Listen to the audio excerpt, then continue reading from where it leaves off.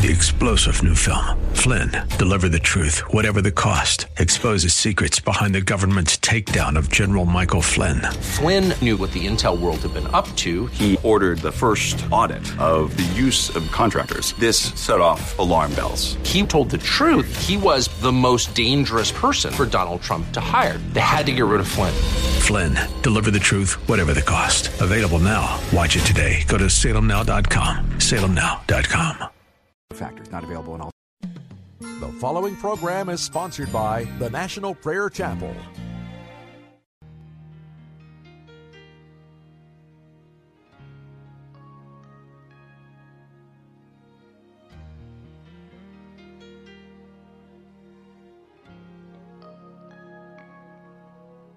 The seed has been planted. We've labored in the field, but still the land is barren. There is no harvest yield. We are anxiously waiting. Let us draw nigh. Our eyes are upon you. Oh Lord, hear our cry. Send the rain. Send the rain. Lord of the harvest, send the rain.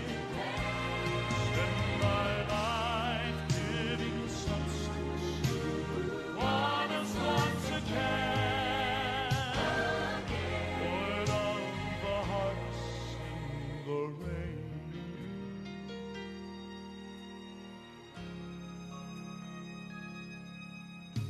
As the storm clouds gather round us, the winds assail and blow, through the thunder and the lightning, may we this assurance know, they are bringing to us blessings that we need so desperately, and within the raging storm is the answer to our plea.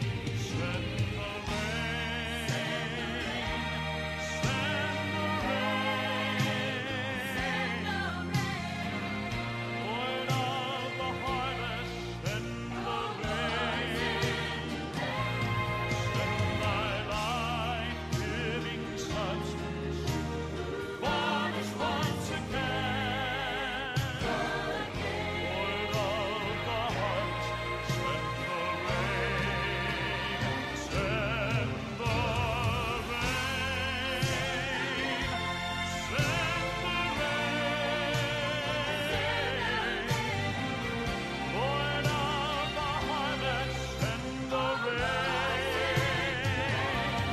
send thy life-giving substance upon us once again. Lord of the harvest, send the rain.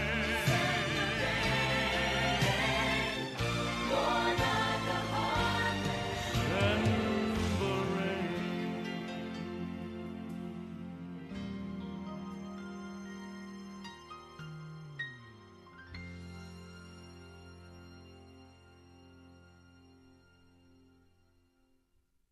Lord Jesus, send the rain. Send the rain. We're dying without your Holy Spirit power and presence. The work is either small and sickly, or it's large and booming because of all the worldliness, because of all the things of this world that are used, from music to entertainment to Super Bowl parties. Lord, almost everything happening in your church in America today is a result of human flesh, not of your Spirit. And so the lost are dying, and they're not being brought into the kingdom. And Lord, the only way this can change is if you'll send your Spirit. Would you come and break the power of the mighty man who holds sway over Washington, D.C. and over America. Will you bind the strong man today? O Lord, send the rain. We pray in your name. Amen. Last night at the All Saints Anglican Church, we held a Revival Now meeting. The music was in place. I was there to preach. Others were there to do the sound.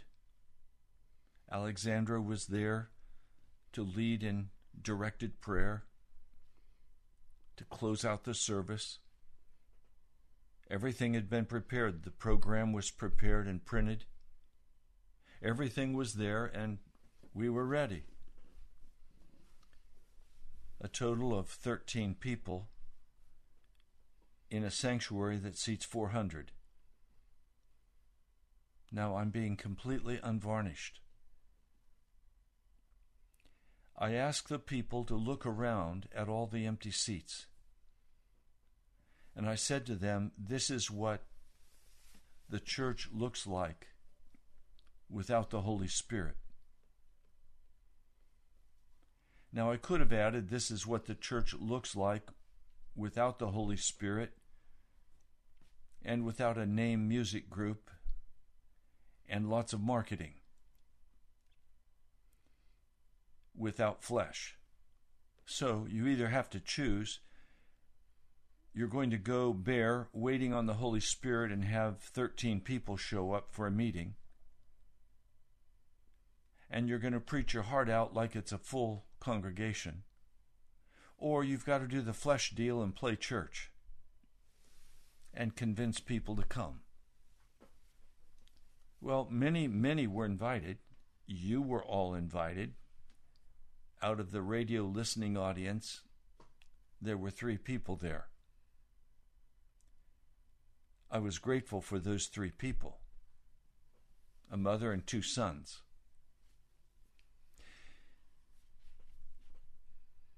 We're at a dead-end place. We're either forced to go play church and pretend that everything is okay and exercise all of the skills of guerrilla marketing and all of the skills of the flesh and bring in the world, or we're going to have bare, empty services until the power of the Holy Spirit comes and He opens what's necessary. We need a heavenly visitation. So today we're going to share with you a heavenly visitation that took place in Argentina, a time of deep intercession that resulted in the magnificent flowing out of the Holy Spirit. I'm Ray Greenley, pastor of the National Prayer Chapel. You're listening to Pilgrim's Progress. With me in studio is my wife, Alexandra. Welcome. So, Alexandra is going to begin the reading for us, a heavenly visitation. Yes, and this reading comes from the same book that we read from yesterday, and the incident we're about to read happened 2 years after what we read yesterday. And if you're watching this, listening to this at home, you can also watch us on YouTube right now. We're streaming live. So I'll begin reading. The chapter is called A Heavenly Visitation.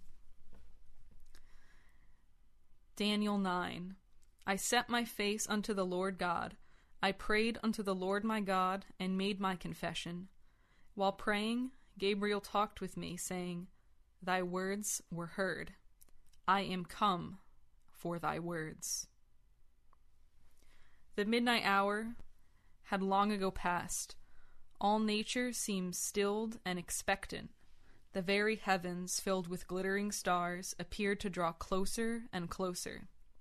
Out from the depths of the heart of a young Polish lad, a cry, born of God, ascended into the very heavens. God heard. His answer came. Was it imagination, this strange feeling, the very stars seeming to press down upon him? Brighter and brighter they appeared until they were great orbs of fire. Then, in their intense light, a greater light appeared. A being from the heavenly world drew near until it enfolded him. The lad, still in his teens, found himself in the very presence of God, holy, majestic, and terrible. A great fear fell upon him. Jumping up from his knees, Alexander fled in terror back to the refuge of the Bible Institute, little realizing the part he was destined to play in the great move of God in Argentina, little knowing why he had been burdened for so many months in deep, burning prayer that had robbed him of so many nights of sleep. Out in the fields and the forest of this Chaco home, and now in the early morning hours in the sweet meadows that surrounded the Institute, Alexander had continued to pray, and now God had come to him. Inside the Institute building, located in City Bell, a small town near the great metropolis Buenos Aires, Argentina, everyone was tranquilly sleeping, little anticipating the drama about to unfold. Outside, Alexander pounded in desperation on the door, to his terror, finding it locked. He called out for someone to let him in. Finally, one of the students awoke, recognized his voice, and arose to let him in. Thinking to escape the awful presence that accompanied him, Alexander ran inside the building, but the heavenly visitor entered with him. In a few moments, all the students were wide awake. As they felt the holy presence, the fear of God fell upon them. They began to repent, crying out to God for forgiveness. The Spirit of the Lord, holy and mighty, dealt with them all. No one present could escape the holy fire of his presence. One girl, unwilling to uncover her sin, repent, and abandon it, quickly packed her suitcase and disappeared. For many nights afterwards, the students feared to be alone. Even those in one room would vault into one bed, not even bothering to take off their shoes, for the fearful presence of a living, holy God had accompanied our angelic visitor, and the students were afraid. The next morning, June 5th, 1951, we all gathered for the announced time of prayer, which was to replace regular class schedules. Outside, a great storm tore the atmosphere as if there was a great conflict in the skies about us. Inside the Institute, an air of expectancy hushed all to silence as we waited for God to move. A few moments after we began to pray, our heavenly visitor came again and stood by the side of Alexander, who was transported in spirit by this mighty being to faraway countries. He began to make journeys over the face of the earth, looking down and seeing many cities, and knowing the name of each one he was taken to visit. He opened his lips and began to speak, slowly, deliberately, distinctly, repeating each word twice or more, telling us the name of each city he visited. Cities, city after city. Beginning with cities in Argentina, he then moved out from country to country, just as if he was deliberately reading off the names from an atlas. Neither student nor traveler could have named such a long list, much less this lad from the forest jungles of Chaco, with barely a primary school education. As he moved in spirit from country to country, he gave the name of each city in the language of the country: English, German, Slavic, Arabic, and languages we didn't know. He told us afterwards how he looked down and had the sensation that he was visiting the cities one by one. Hour after hour, the naming of the cities continued, cities the Lord promised to visit before the end comes. The next morning we gathered again for prayer. The Spirit of the Lord brought us all into strong intercession. Students and missionaries were melded together under his power. As we waited, our visitor manifested himself and stood by the side of Alexander. He could not be seen in human form, but manifested himself so markedly that we all knew that he had come. In spirit, he was seen by Alexander, who talked to him. Again, Alexander began to speak, repeating slowly and distinctly the words he heard from the angel. To those of us listening, it was a tongue altogether different from any other we had heard him use, but we couldn't understand what he was saying. At the same time, another lad came forcibly under the power of the Spirit of God, a national, young, and even less educated than Alexander. Celesso had often had discord and quarrels with Alexander, the nationals versus the foreigners, of different races, backgrounds, temperaments. There was no natural bond to unite them. Yet suddenly upon this national lad the Spirit of the Lord also came. He opened his ears and caused him to understand as plainly as he could his own language all that was being said by Alexander in an unknown tongue. They became one in spirit. The content of the message so frightened him that he ran from the room. Outside, he told others of the strange sensation and understanding he had in the chapel, and they urged him to go back to interpret the message for the rest. He complied, entered the chapel again, and tried to give the message. Then another strange thing took place. Every time he tried to speak, he choked up, as though an invisible hand would squeeze his throat shut. Frightened, he again ran from the room.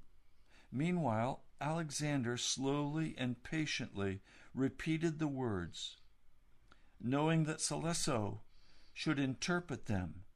When the lad ran from the room in spirit, Alexander knew he had gone and called him back. Yet Alexander's eyes were closed in prayer and worship, lost in the tremendous presence of this visitor, whose atmosphere mightily surrounded us all. Several times that morning, Celesso ran out and was persuaded to return. He understood the strange and sometimes frightening message, yet when he tried to speak, he would choke up. Frightened, he ran out again. Then finally someone suggested that if he couldn't speak, why didn't he write the message that came to him? So he began to write. It was just what God wanted. The message began to flow, noted first on a piece of scratch paper, then written on the blackboard or read for everyone to hear. Celesso, as God's scribe, wrote down the messages dictated by the angel and spoken in an unknown tongue by Alexander as he was in the Spirit. God's desire was that the messages be written out and kept, not spoken, to be soon forgotten and lost. When the Spirit first fell upon the assembled group at the Institute, one young man, a medical student who has since received his doctor's degree, attending the class as a day student, was scandalized. "This is of the devil and must be stopped," he protested. But when he read the first transcribed message, he was convinced it was of God. "I know Celesso," he said, "and his lack of education and literary ability, only God could cause him to write in a style like this." Meals were forgotten. An occasional sandwich or a quick lunch was sufficient. Sleep, a necessary interruption, was scanty. As the group continued on in prayer, the visitor would manifest himself and leave another message. Many hours were spent in deep prayer and intercession in the mighty power of God. After the first week, the visitor did not come so often, yet the mighty presence of God continued upon all, forming a circle around the Institute buildings of several yards. Strangers coming within that invisible radius remarked concerning the strange sensations they had as they entered the presence of the Lord. And all those whom God took into the strange, wonderful manifestations were sealed into extraordinary intercession in the Holy Spirit. They prayed such as I have never seen a group of people pray, although there was little understanding at the time of the purpose of the tremendous waves of intercession. Yet hour after hour, a great cry arose to God from each one present for God's intervention.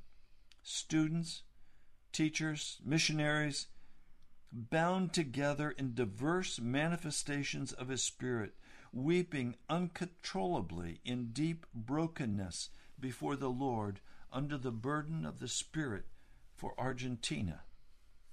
Because the power and presence of God made the very grounds around a vortex of spiritual activity, we did not sit around reading and meditating upon the angelic messages during those months.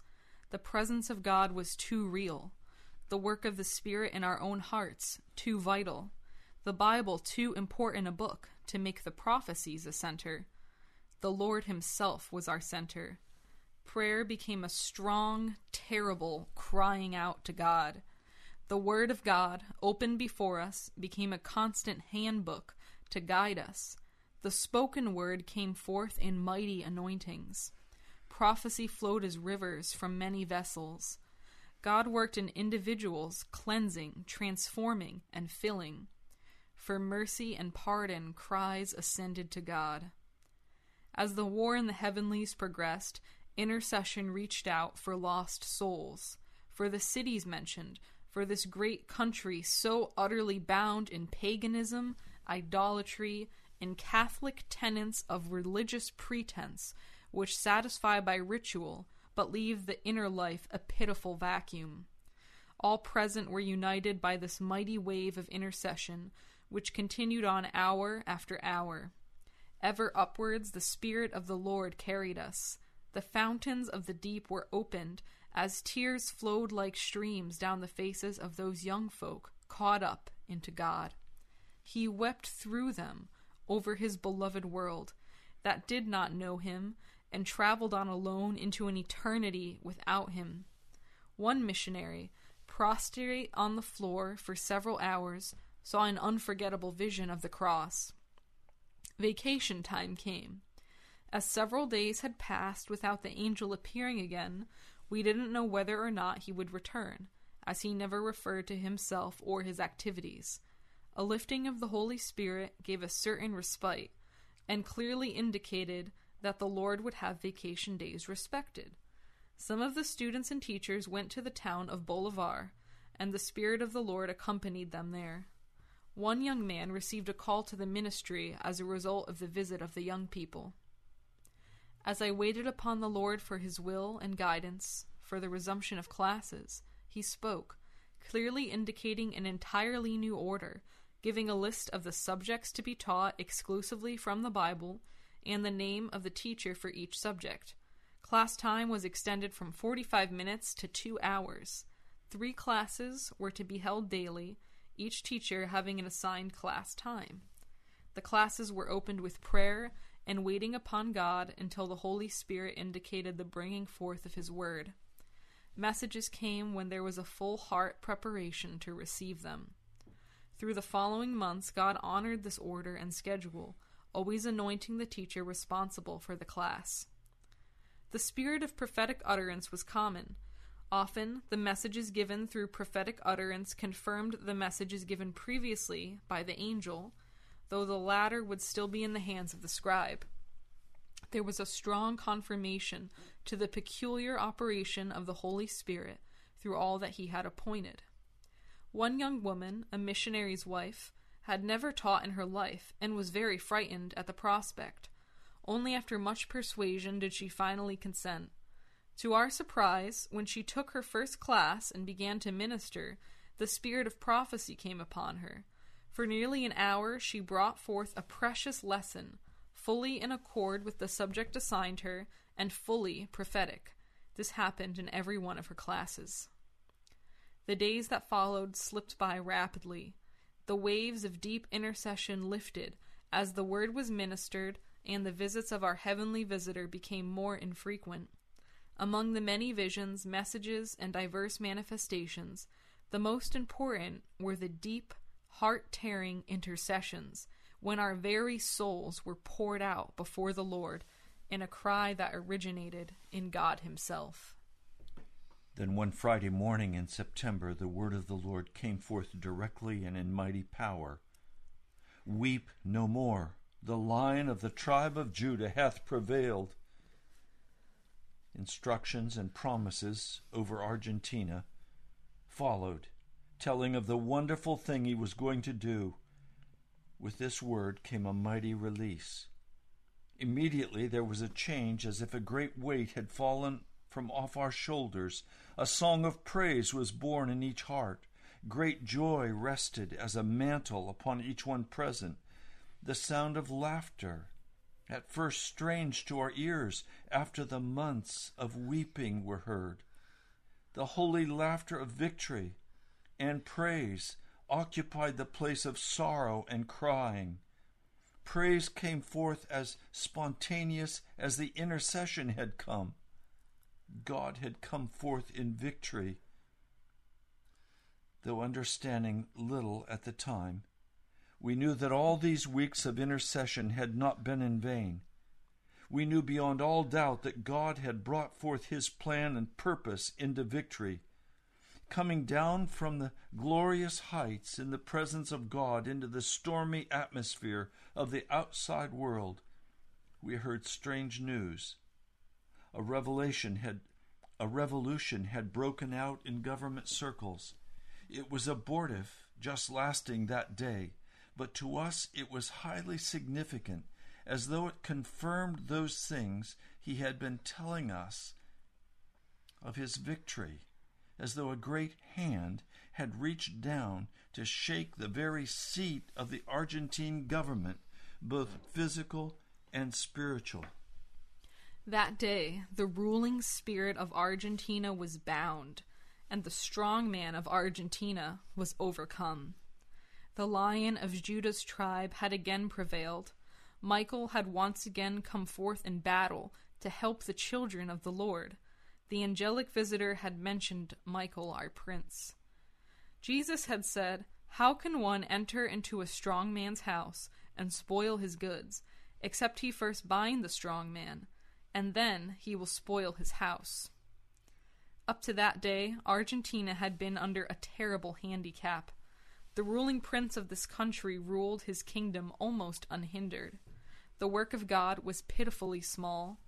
The few scattered works had been raised up with great sacrifice. If a small church had a few conversions a year, it was considered most successful. A miracle of healing or baptism in the Holy Spirit was a most outstanding event. The prince of evil was not bound. The strong man still possessed his house and his goods. But from that day on, the Lord began to speak hope into our hearts. Messages, both written and spoken, told of revival to come and of mighty blessings. Visions were given of countless multitudes hearing the word of God and receiving it. In spirit, we saw visions that left our imagination incomprehensive. The lame walked, blind eyes were opened, and miracles of healing took place. God was going to loose a mighty river of life over this country. Another vision revealed the fall of one of the most powerful women in history, Eva Perón, the beautiful, evil, spiritist wife of the president, who had usurped more dictatorial power than her husband had. God was going to take her in hand and intervene to bring this nation unto himself, transforming it from paganism to Christianity, from idolatry to the worship of a living Jesus. As word got out of what God was going to do, scoffers were not lacking. Not having been in those many months of preparation, many could not believe such mighty prophecies and rejected them, unwilling to receive the word of the Lord. Strong and bitter opposition raised up against the little band. Some felt it was doing God a favor to openly reject and oppose. Some went so far into blasphemy that they were severely dealt with by God. Great suffering, sorrow, and death resulted. In spite of opposition, God continued on with his plan. He would not be hindered. The gates of hell could not prevail. Unbelieving and scoffing men could not detain him who is mighty to save. God had given spiritual weapons into the hands of believing children who dared to use them. The sword of the Lord, the shield of faith, prevailing prayer, and the blood of the Lamb. With these, the all-conquering Lion of the tribe of Judah had arisen to scatter his enemies. The power of his might would be seen again upon this earth. We continued to believe God. For 2 years, God had been leading us up to the place where we could move into his plan for victory, his plan for revival. It did not all begin on that morning in early June, when the angelic visitor came to Alexander the Polish lad. That was but one of the glorious steps that led us ever upward into his high purposes. It's not our purpose to trace out all the beginnings. Probably we don't even know them all, nor are we trying to give credit to men. Many were the servants of God, who in utter obedience to him had their part in the many events that led up to these days. Our purpose is to give, as we know it, the direct line of the progression of events that led up to the movings and intervention of God at a given time in the history of men. All I can say is, wow. God came. God came and visited his people. We need him to come again. More of the historical story we'll share later, but that magical satanic woman, Eva Peron, she was dealt with by God. She contracted in her young, beautiful body leukemia. She did everything she could to fight it, even flying into New York City for special medical treatment. And she died screaming and cursing. But she died. And then she went before her Maker. She met her judge. What we're talking about today is a very, very serious issue. Part of our heartache is coming on this radio day after day and seeing such a small response. I know why it's a small response. It's because we don't have revival. We don't see the moving power of God transforming and changing the lives of men and women. We're in a desperate place. That has to change. We need to see and know the power of God today.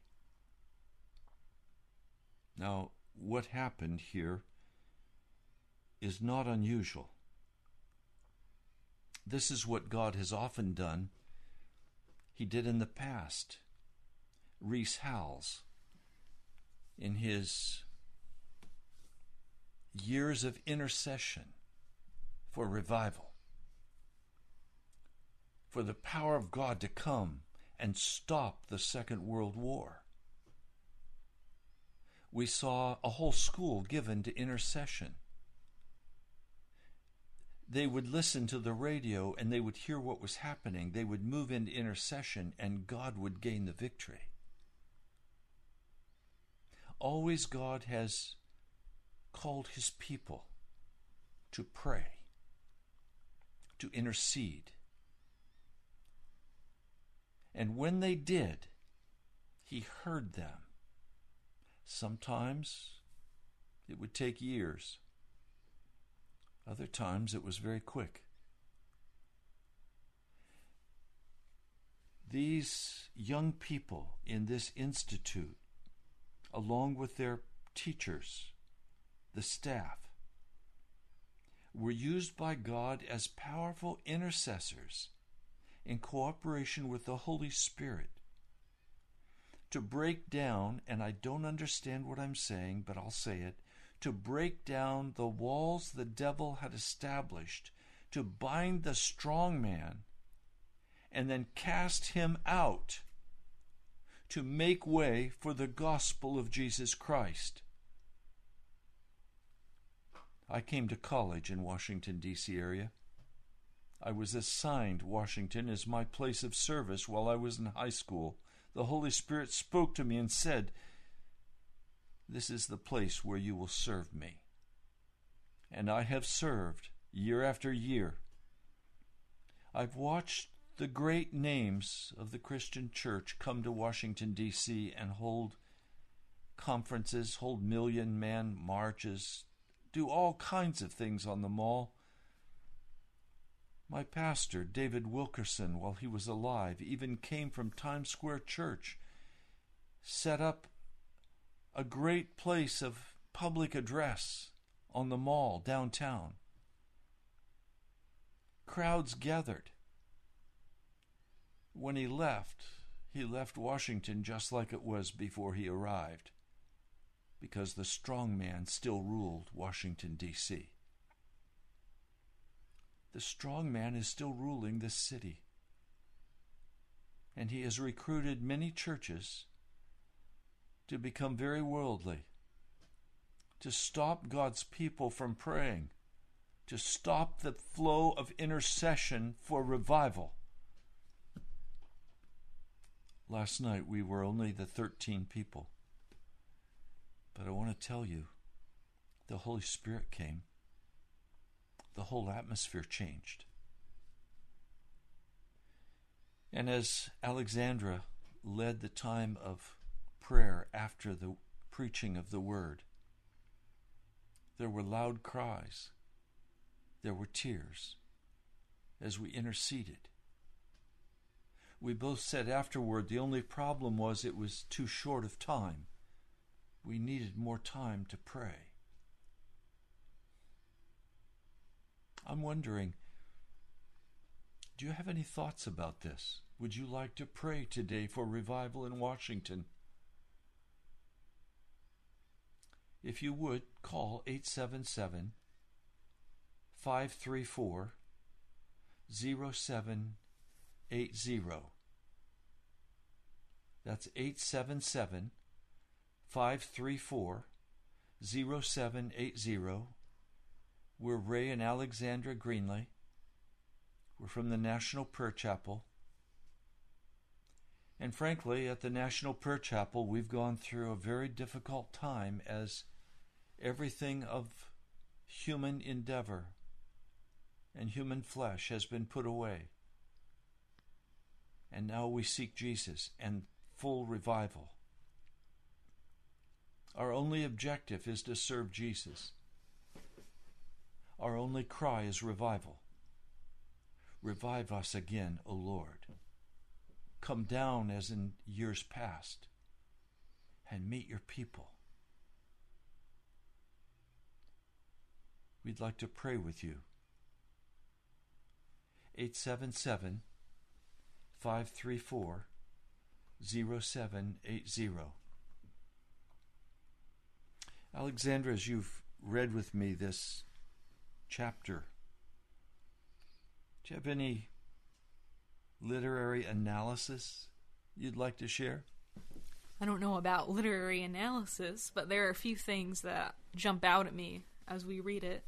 One of the first things that jumps out at me is this revival came to a Bible institute. So these were Christians who were serious enough that they'd said, we want to devote our lives to missionary activity, to teaching the Bible. The students, these were teenagers who said, I want to devote my life to the work of the gospel. That's the only reason they would go to a Bible institute. And so I find it striking that when the Holy Spirit first came, that they were all struck with such fear, and that they began to cry out for mercy for their own souls. I'm sure that if you'd asked these people before the Holy Spirit came, are you right with God? They would have said, yes, I know that I've been converted. I've repented. I'm walking clean with Jesus. But then when the Holy Spirit came, it was that experiencing how holy and terrible the presence of God is that really converted many of them, or perhaps brought them to an even deeper place with God. So that's one thing that jumps out to me. And I know that as we pray for revival in Washington, D.C., that this is what we'll begin to see happening in the churches, is we'll begin to see you, dear radio listeners, in your churches, begin to cry out to God for mercy because you realize that you're hellbound, and you don't realize that now. But a sign that revival is coming, or has come, is this change in the church. And then after that, we read that they began to be burdened with the burden that Jesus has for the lost. And this is something that Pastor Ray talked about at our meeting last night. He did a close reading of Jesus in the Garden of Gethsemane the night before he was crucified, and how God laid the weight of all of the agony for the lost on Jesus. And it was so crushing that he began to even sweat blood. And that's what these people went through at this Bible Institute, is they really began to be in an agony of soul for Argentina, for all these cities that the Holy Spirit showed them. And I'm surprised that it took several months for them to get through. But we see the results as we read through the rest of this book. And if you just look at the history of Argentina, you see the tremendous results in how revival was poured out. What are your thoughts on it? Well, I'm struck also by the young woman who, when the Holy Spirit came, packed her suitcase and fled because she did not want to deal with her sin. Yes. And part of what we've experienced when we go into a church and begin to talk about the real issues and the real sin without the full power of the Holy Spirit, people become deeply offended. They get angry. They feel insulted. How could you dare speak to us that way? We're the church. And yet they haven't won a soul to Jesus, probably ever. They have not served Jesus in any Holy Spirit way, but because they have intellectual knowledge and a sentimental feeling, and because they were baptized, often by sprinkling, not by immersion, they think they're set and ready to go to heaven. And part of what struck me in this story, I think it was you were reading it, was how God did a cleansing work in their hearts, a breaking work in their hearts, a healing work in their hearts, to fit them for the work of intercession. I've heard people for many years say, "Oh, I'm a prayer warrior," and they say it with some amount of pride. And you know, as soon as they say that, they're not a prayer warrior. They're a make-believe prayer warrior. Because the work of breaking and healing and changing has not taken place in their heart. I read this story with astonishment. We read it last night, and then I read it by myself this morning. I'm saying, Lord, please come. Please send the Holy Visitor to us. Another thing that strikes me about this story is I feel like we're reading a really detailed account of what was probably happening in that first church. Yes. Before the day of Pentecost and then after Pentecost. You know, it says the whole church was gathering daily for prayer, and that people were being added to the church daily, thousands being baptized.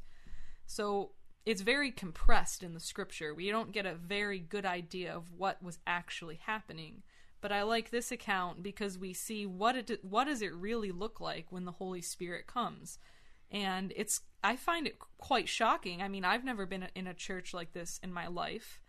And I'm sure some of you listening, you think this is strange, or you may be like some of the people in this story who said, this is the work of the devil. This isn't the work of God. God couldn't do something like this.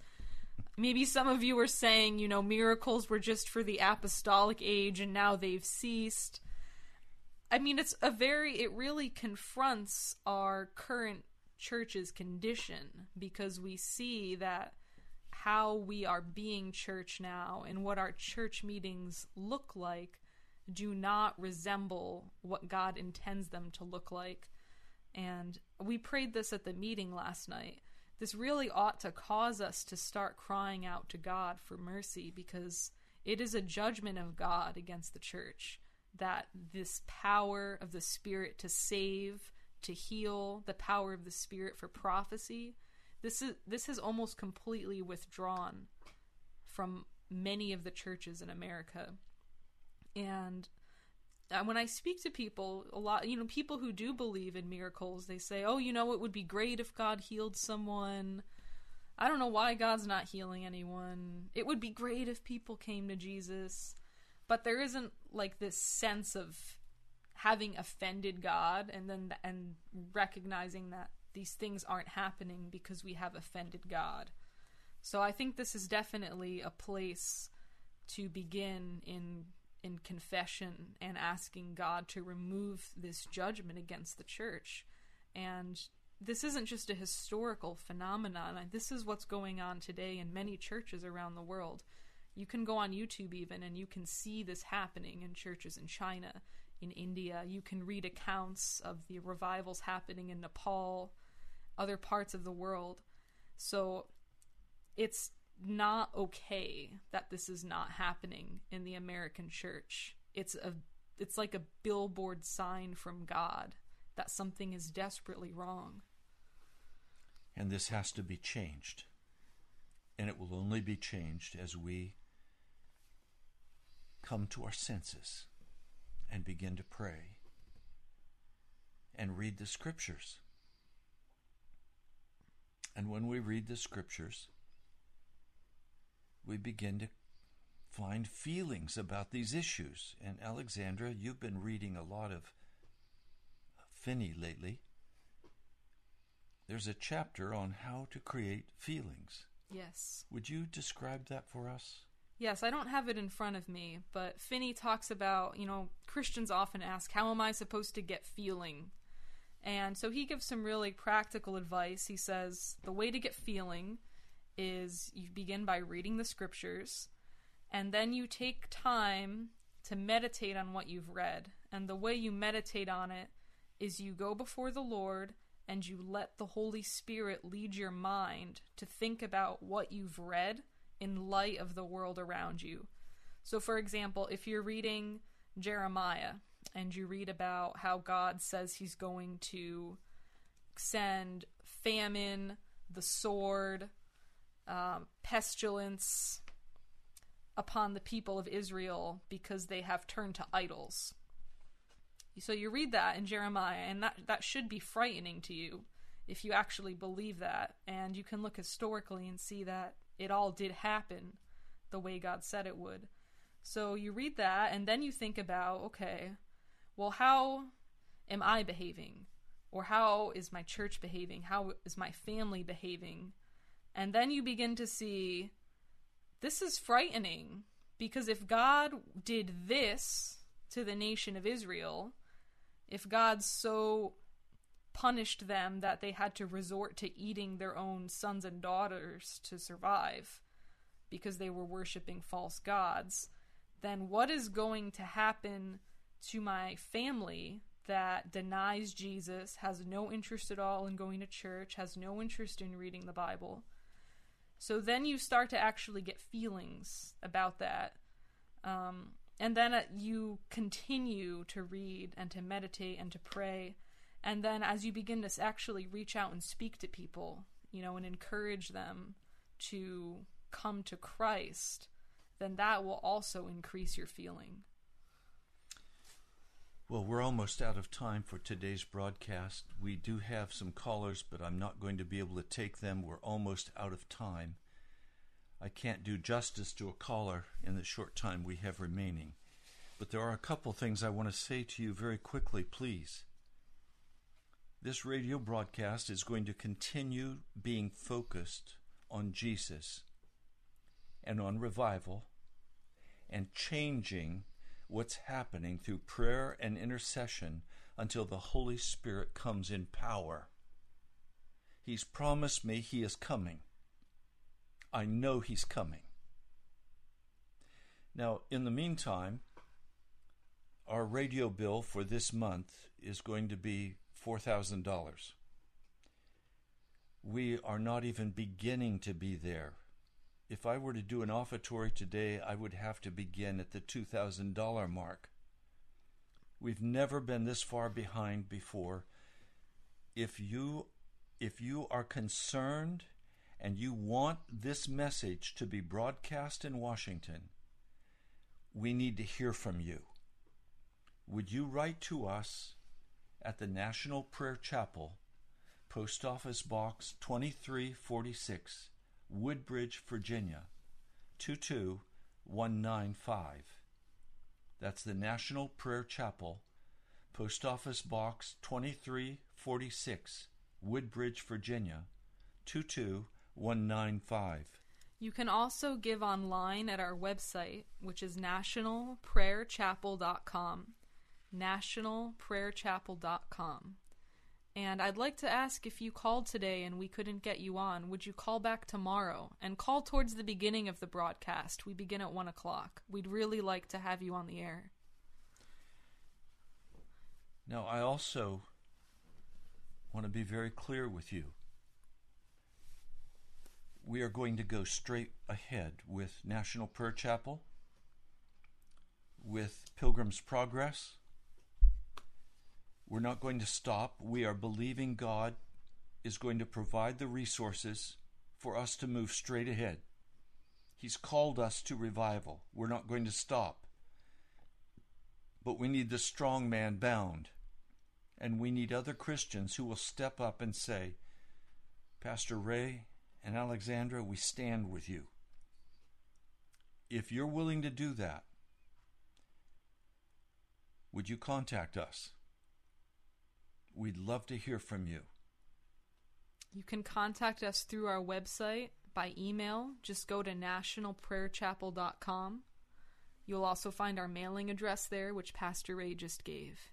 And Alexandra, how can they hear the message last night, A Place of Crushing?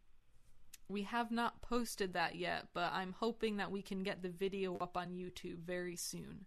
So that will be on the Revival Now YouTube channel, which is separate from the Pilgrim's Progress YouTube channel.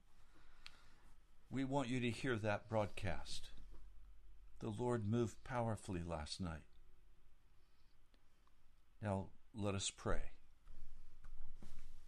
Lord Jesus, this is all for you. Our time, our energy, our money. Revival. Revival now. Lord, it's all for you. Would you come and meet us today?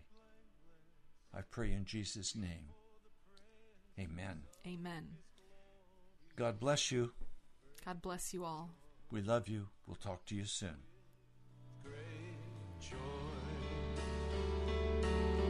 Now unto him who is able to keep you from falling and to present you blameless before the presence of his glory with great joy, with great joy. To the only God, our Savior, through Jesus Christ our Lord. 3-star general Michael J. Flynn, head of the Pentagon Intelligence Agency, knew all the government's dirty secrets. He was one of the most respected generals in the military. Flynn knew what the intel world had been up to. He understood its funding. He ordered the first audit of the use of contractors. This set off alarm bells.